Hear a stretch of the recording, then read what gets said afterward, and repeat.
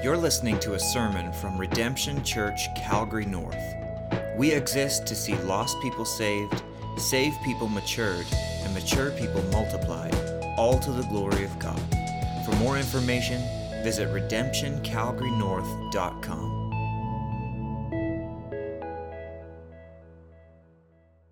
Well, we come and we celebrate, we worship the baby who has come. I pray this afternoon that everyone here, as we sung that song, that's your heart to sing hallelujah. As we think about the events that we celebrate that were just over 2,000 years ago now, many of you know the facts about what happened that day. As we think about what Matthew and Luke told us, we know that there's this baby who was born in Bethlehem. We know that his birth was different than other births, that he had been born, he had been first conceived not in the normal way, but that he was born of a virgin whose name was Mary. Mary found herself pregnant. Joseph, not knowing what to do with the situation, wanted to divorce and do it quietly. But the angel came and said, listen, this is what's happened. The babe within Mary's womb, she's telling the truth. It has come from the Holy Spirit, the power of the Holy Spirit. And you are to name that child Jesus, for he will save his people from their sins.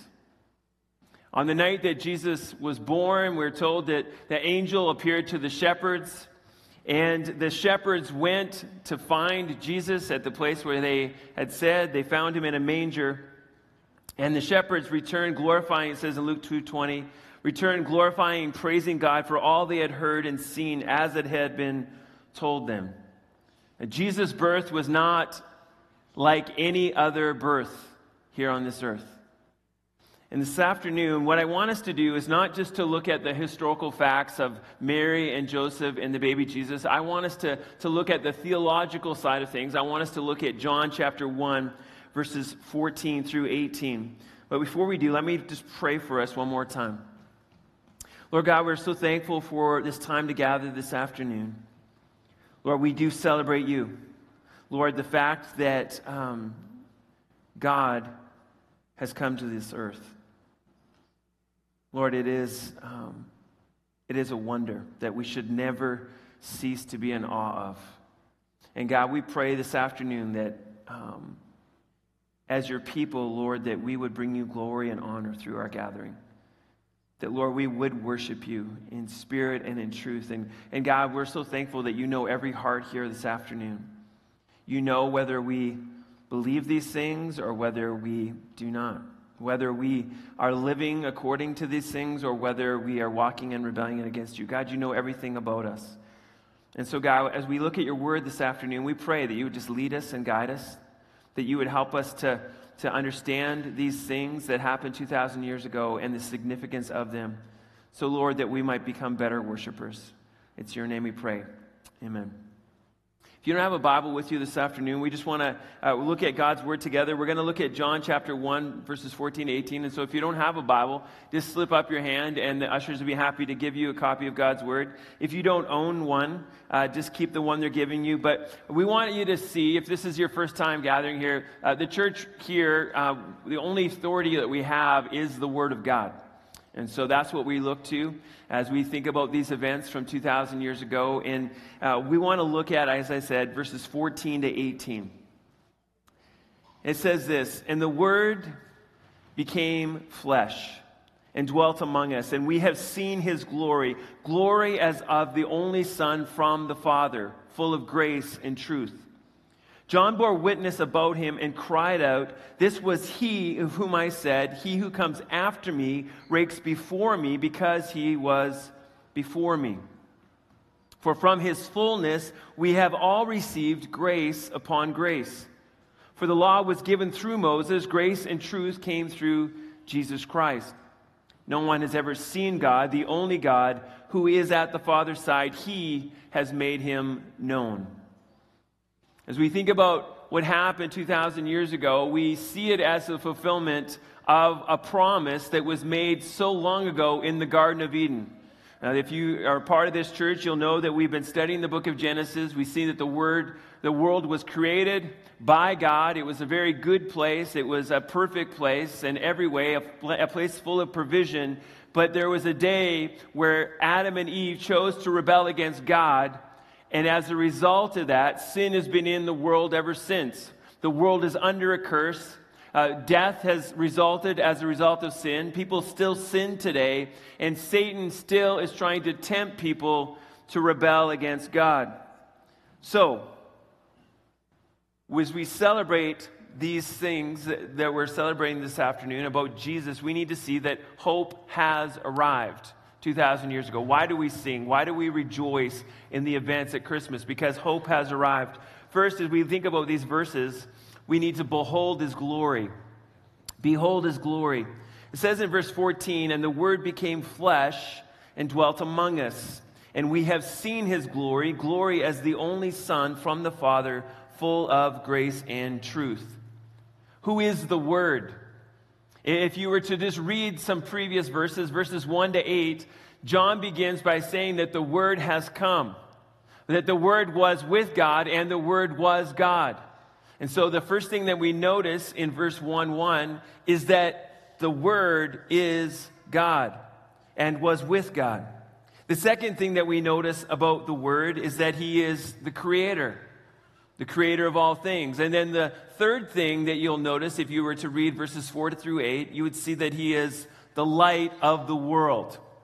And so when you think about these things, that he is the creator, that he is God and the light of the world, and that the Word took on flesh, we should just be blown away by that. God took on flesh. This is what's happening in the story of Mary and Joseph.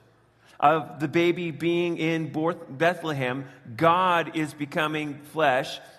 And it says here, "And he dwelt among us." This wording here is the same wording that is used in the Septuagint, the Greek translation of the Old Testament, of when the tabernacle was here on the earth.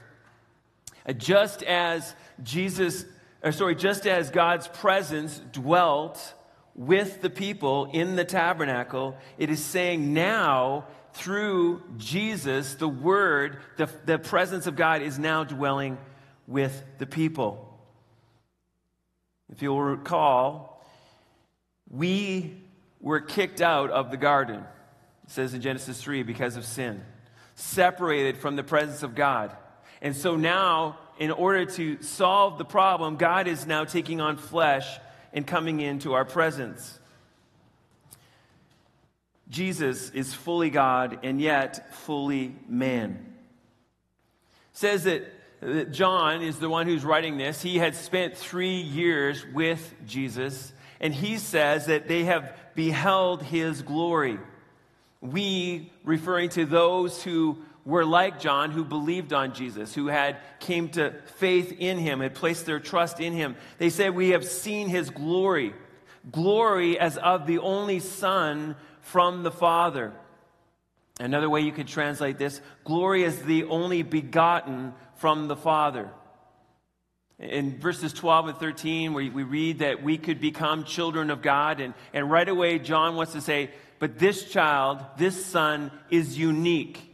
He's the only begotten of God. Another way you could translate this is one of a kind.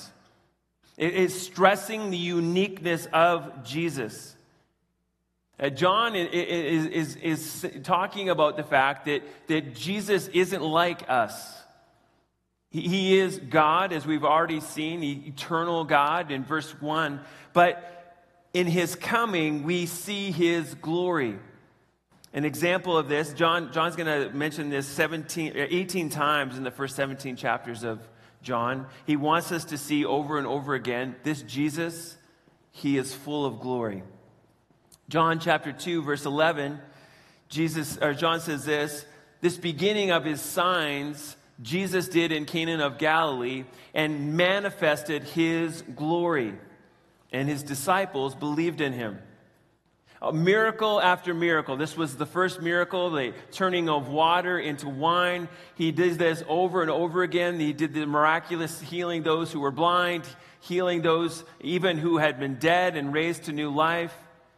Over and over again, we see his glory on display through his actions, through his words. John, who lived with him for 3 years, never seen Jesus sin one time. And so when he says we beheld his glory, he's talking about the fact that he was unique, that his glory shone through. Again, thinking about this glory, we think about in the tabernacle, the glory of God was there. His presence was there. And this is what John is talking about. The presence of God is with us. Osborne says this: the dwelling of God among his people was everything, and will be the chief characteristic of the new heaven and the new earth. When we talk about wanting to go to heaven, we're saying we want to come into the presence of God. We want to live with him. With this in mind, John was saying that in Jesus as the Word, God's Shekinah glory has become incarnate. He has come to be here on the earth. He's taken on flesh. The perfect Son of God has come, and his glory is evident to all. But note, not all believe. In Jesus' day, there were many who seen the miracles he did. Even just one example is him feeding the 5,000. 5,000 people got a free lunch with a couple of fish and 5 loaves of bread. They all seen what happened. And yet, when Jesus is crucified, there are not thousands of followers. There's very few. And so we can all see Jesus, we can behold his glory, but not everyone believes. Not everyone sees him for who he really is. And Jesus coming, his glory was not just in the miracles. It was not just in what he said, but it was in his mission itself. It says in John 17:1, when Jesus had spoken these words, he's talking to his disciples, he lifted up his eyes to heaven and said, Father, the hour has come. Glorify your Son, that the Son may glorify you.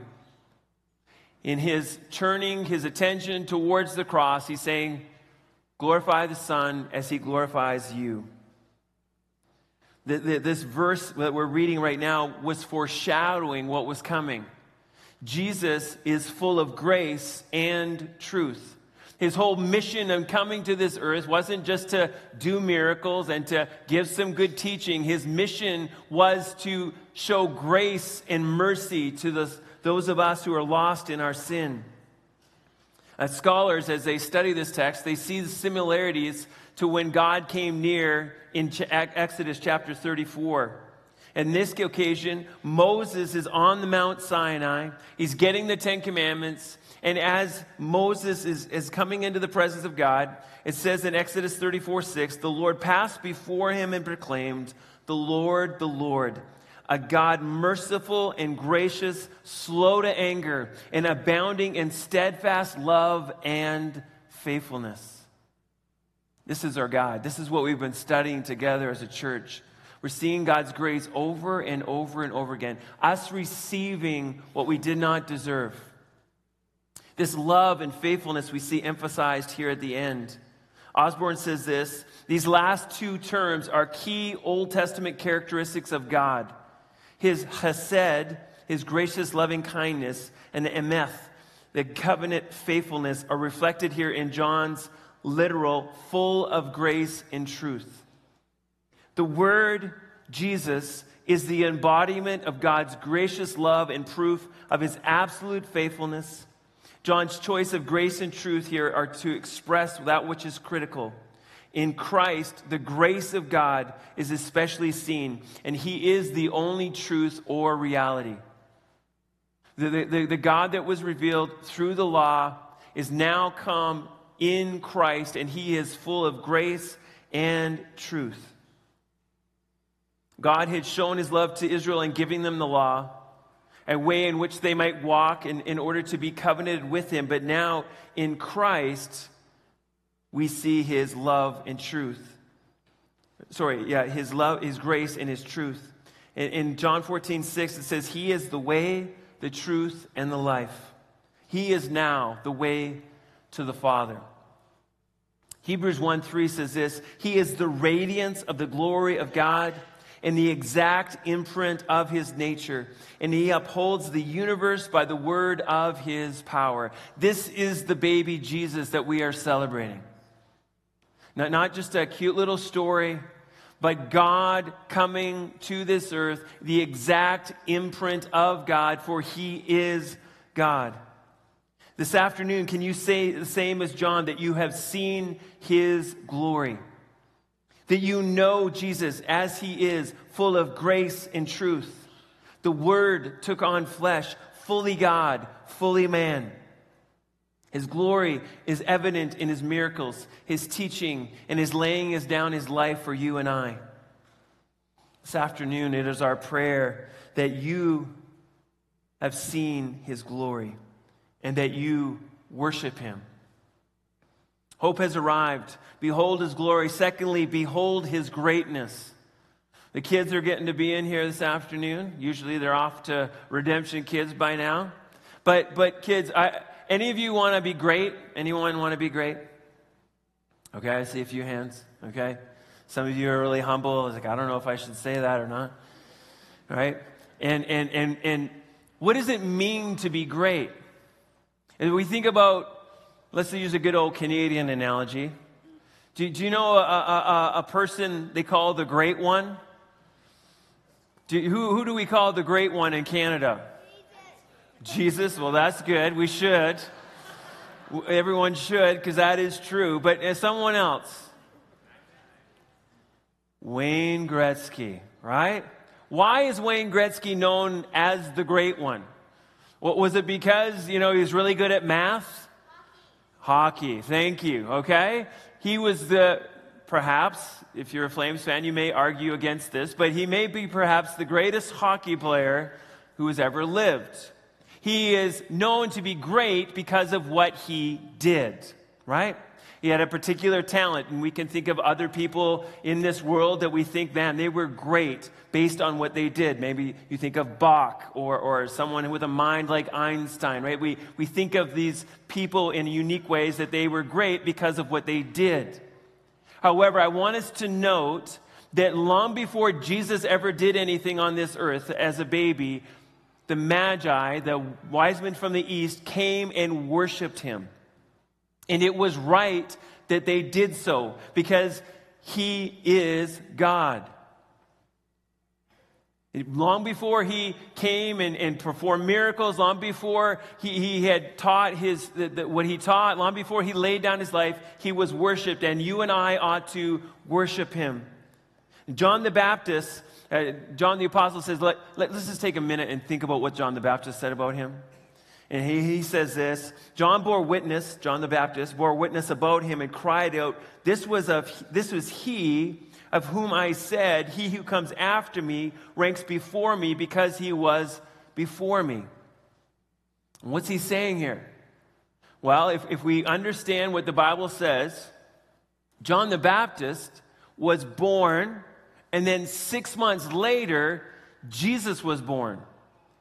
And if you were to go by that, the ranking, so to speak, would say that John was to be greater than Jesus because he was born first. And we think about John the Baptist, he had a great ministry, didn't he? He was out in the wilderness and people were going out to him. They were not asking him to come there. They were going out to him because he had this message and they were attracted. And we read in Matthew 3, 5, and 6 that Jerusalem and all of Judea and all the region about the Jordan, they were going out to him. And they were being baptized by him in the Jordan, confessing their sins. And so he had this great ministry, but John's whole message was like, listen, I'm nobody. The one who's coming after me, he's so much greater. And long before, what he's saying here is long before I was born, Jesus was. Long before Jesus was born in Bethlehem, he was already there. Long before, John the Baptist is a twinkling in the eye of Zechariah and Elizabeth, Jesus was. He is eternal. He did not have his beginning 2,000 years ago. John the Baptist said this about Jesus in John chapter 3, verse 30. He said, "He must increase, but I must decrease." Why? He who comes from above is above all. He who is of the earth belongs of the earth and speaks in an earthly way. He who comes from heaven is above all. It is not just enough to think that Jesus is a prophet and a good teacher and a good man. We must believe what the scriptures teach, that he is God who has come in the flesh. Paul wrote it this way in Philippians chapter 2, verse 6. Jesus, who though he was in the form of God, did not count equality with God a thing to be grasped, but emptied himself by taking the form of a servant, being born in the likeness of man. He left his throne in heaven and took on flesh, fully God and fully man. Jesus is the promised one who was to come. The one who was promised back in the Garden of Eden, the one who would come and destroy Satan, who would defeat sin and death. Jesus is this one. Jesus came, he lived perfect life, he died upon a cross. As he's on the cross, he takes my sin, your sin, the sins of all who would believe in him, and he pays for their sins. He dies, and on the third day, he rises again. Over a period of 40 days, he shows himself to different people, and then he ascends into heaven. And right now, Jesus is sitting at the right hand of the Father. And one day, every knee will bow, every tongue will confess that Jesus Christ is Lord, to the glory of God the Father. This is who Jesus is. Behold his greatness. He is the greatest man who has ever lived on this earth. And even now, we see the impact he's having. Even today, 2,000 years later, and one day soon, he's going to return. As you reflect on his greatness this afternoon, are you ready to bow down and worship him? You see, every knee will bow. And I'm praying this afternoon, you're doing it with joy. You're like, well, of course I worship him. I see his glory. I see his greatness. How could I not worship him? But I fear there's some here this afternoon, you're like, nope. That's not me. I'm not bowing my knee to him. I don't need him. I don't believe he is who he says he is. But the Bible says everyone will bow. You will not do it with joy, but you will do it. So today, I want you to not only behold his power, and his greatness and his glory, I want you to behold his grace, which brings us to our last point this afternoon. Behold his grace. John the apostle picks up the story. He said, do you see what John the Baptist said about who he was? Now I want to continue on talking about his fullness. Verse 16. For from his fullness we have all received grace upon grace. Fullness, the fullness of grace and truth. Again, he uses this word we. Who is the we that he's talking about? All those who have received and believed in the name of Jesus, that have placed their faith in him, they are the ones who have received grace upon grace. What is this meaning of grace upon grace? What is he referring to here? Well, some believe that it is grace unexhaustible. You know, that when I sin, God's grace is greater. That I can never out-sin God's grace. And that is true. But if we look here at the context, there's something greater going on. There's something more going on about the grace. It says in verse 17, for the law was given through Moses. Grace and truth came through Jesus Christ. This grace upon grace. The word for upon, it could be better translated and is more often translated instead of. Grace instead of grace. And if we look at the context here, what we would see is that the grace and truth of Jesus Christ is greater than the grace that was given through the law of Moses. There was much grace given to the land of Israel, right? They were the ones that God had chosen. They were the ones who had been pulled out of Egypt and brought into the promised land. They were the ones that the law had been given to. They had been shown much grace. They've been shown a way to come before God. But the law showed us what? It also showed us how much we needed a Savior. That we were sinners in need of salvation. And so what the law did, it was not permanent. The law, what it did, pointed us to the fact that we needed grace through Jesus Christ. And so it is today that we have this grace. Grace that is eternal through Him. Wiersbe put it like this: each sacrifice, the Old Testament, was an expression of the grace of God. The law also revealed God's truth, but in Jesus Christ, grace and truth reach their fullness. And this fullness is available to us. We are saved by grace, but we also live by grace and depend on God's grace in all that we do. We receive grace, one grace after another, for He gives more grace. In John 1:17, John hinted that a whole new order had come in, replacing the Mosaic system. Christ comes in the fulfillment of the law. In Christ, there is no more condemnation, full of grace and truth. If Jesus comes and it's just grace and there is no truth, then He is unjust. If He just comes with truth, then there is no grace and we are all condemned. But He comes with grace and truth. And then we read in verse 18, no one has ever seen God, the only God, who is at the Father's side. He has made Him known.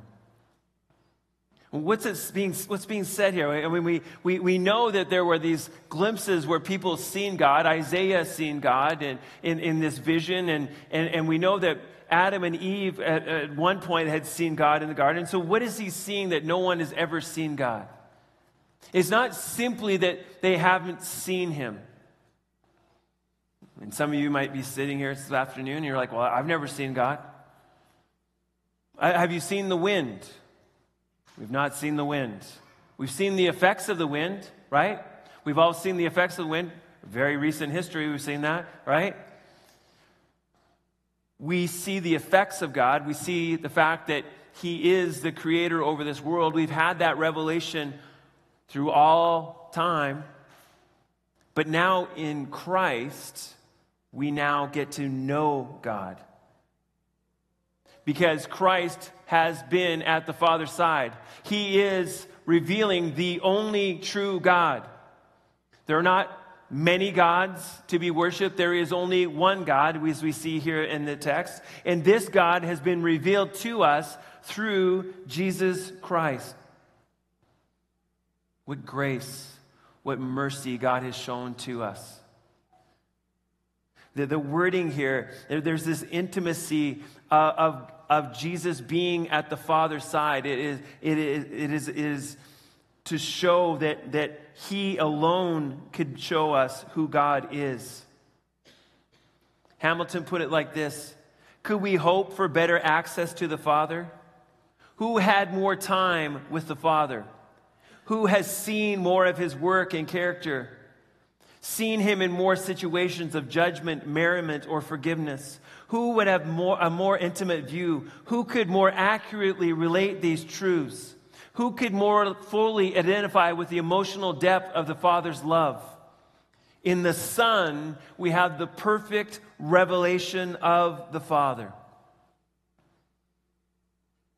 Did we deserve this? Did God owe mankind something in order to do this? No, none of us deserve this.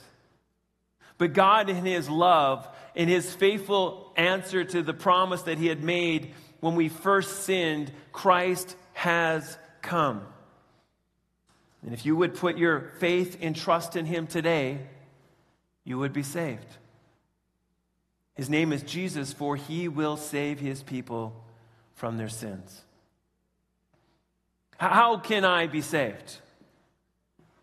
It's first by admitting that you are a sinner.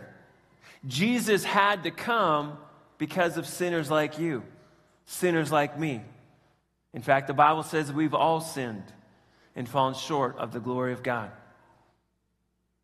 If we would admit that today, if we would say, Lord, I want to be reconciled to you, I want to know you, if we would say that and repent of our sin, then today, by faith, we can be saved as we place our hope and trust in Jesus Christ.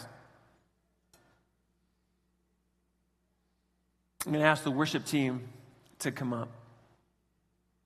And I wanted just to give us a picture and a visual way of what God has done. You've all got candles on your seat if you want to make sure that you have those ready, because the lights are going to go off here. But as they get ready for this, I want us to stop and think about the fact that as we read earlier, the verses previous to this, Jesus Christ is the light who is to come. He came into a world full of darkness, spiritually speaking. We read in Romans 5:8 that while we were still sinners, Christ came and died for us. He came when we did not deserve it. He came into a world full of darkness. If we want to turn the lights off, we'll get to full darkness here in just a second. Okay, as close as we can. And we think about the world. No candles on yet. All right? We're going to have that in a second. I see there's some exuberant lights on. That's good. But I want us just to stop and consider, spiritually speaking, this world was full of darkness. And many remain in this darkness today. Jesus came. His light shone, but it said the world rejected him. Let me just read some verses. John 1:4-5. In him, Christ, was life, and the life was the light of men. The light shines in the darkness, and the darkness has not overcome it. Jesus is the one who makes light possible. Later it says in John 1:9, the true light which gives light to everyone who was coming into the world. He was in the world, and the world was made through him. Yet the world did not know him. He came to his own, and his own people did not receive him. Many, many people have seen Jesus' works. They've seen his miracles. They've seen his love and compassion, and yet they rejected him. Some of you, up until to this day, that has been you. You've been walking in darkness. You've been resisting him, but it's not too late to be made right with God. It says in verse 12, but to all who did receive him, who believed in his name, he gave the right to become children of God, who were born of God, not of blood, nor of the will of the flesh, nor of the will of God, nor of the will of man, but of God.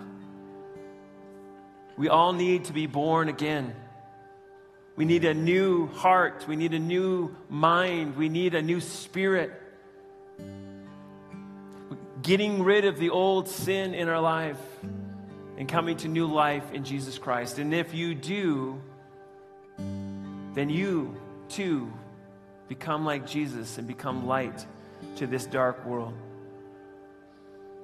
So this afternoon, if you have placed your hope and trust in Jesus Christ, then I want you to turn that candle on now.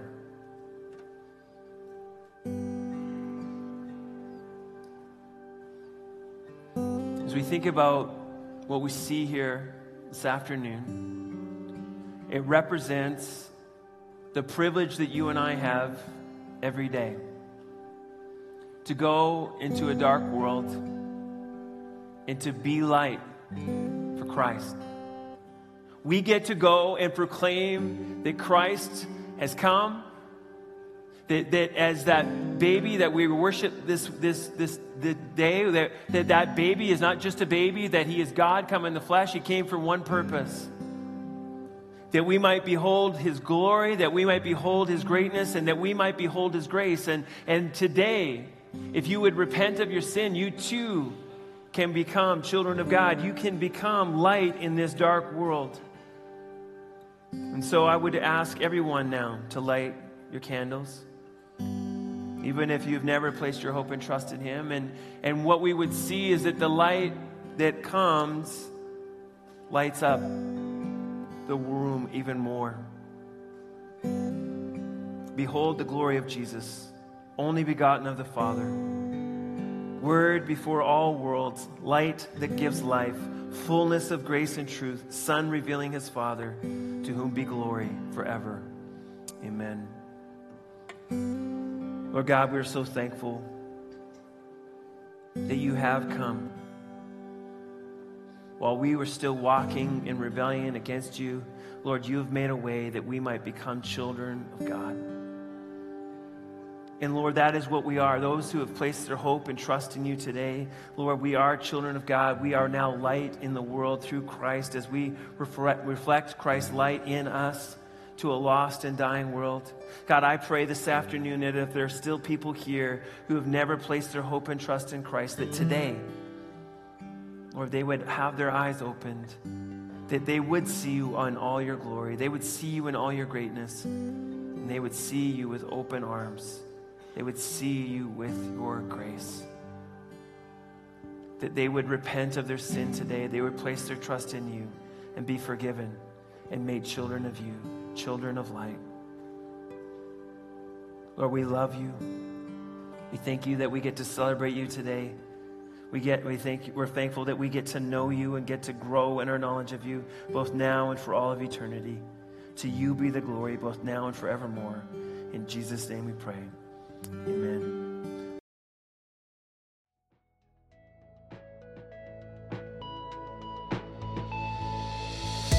Thanks for listening to this sermon from Redemption Church, Calgary North. For more information about our church, visit redemptioncalgarynorth.com.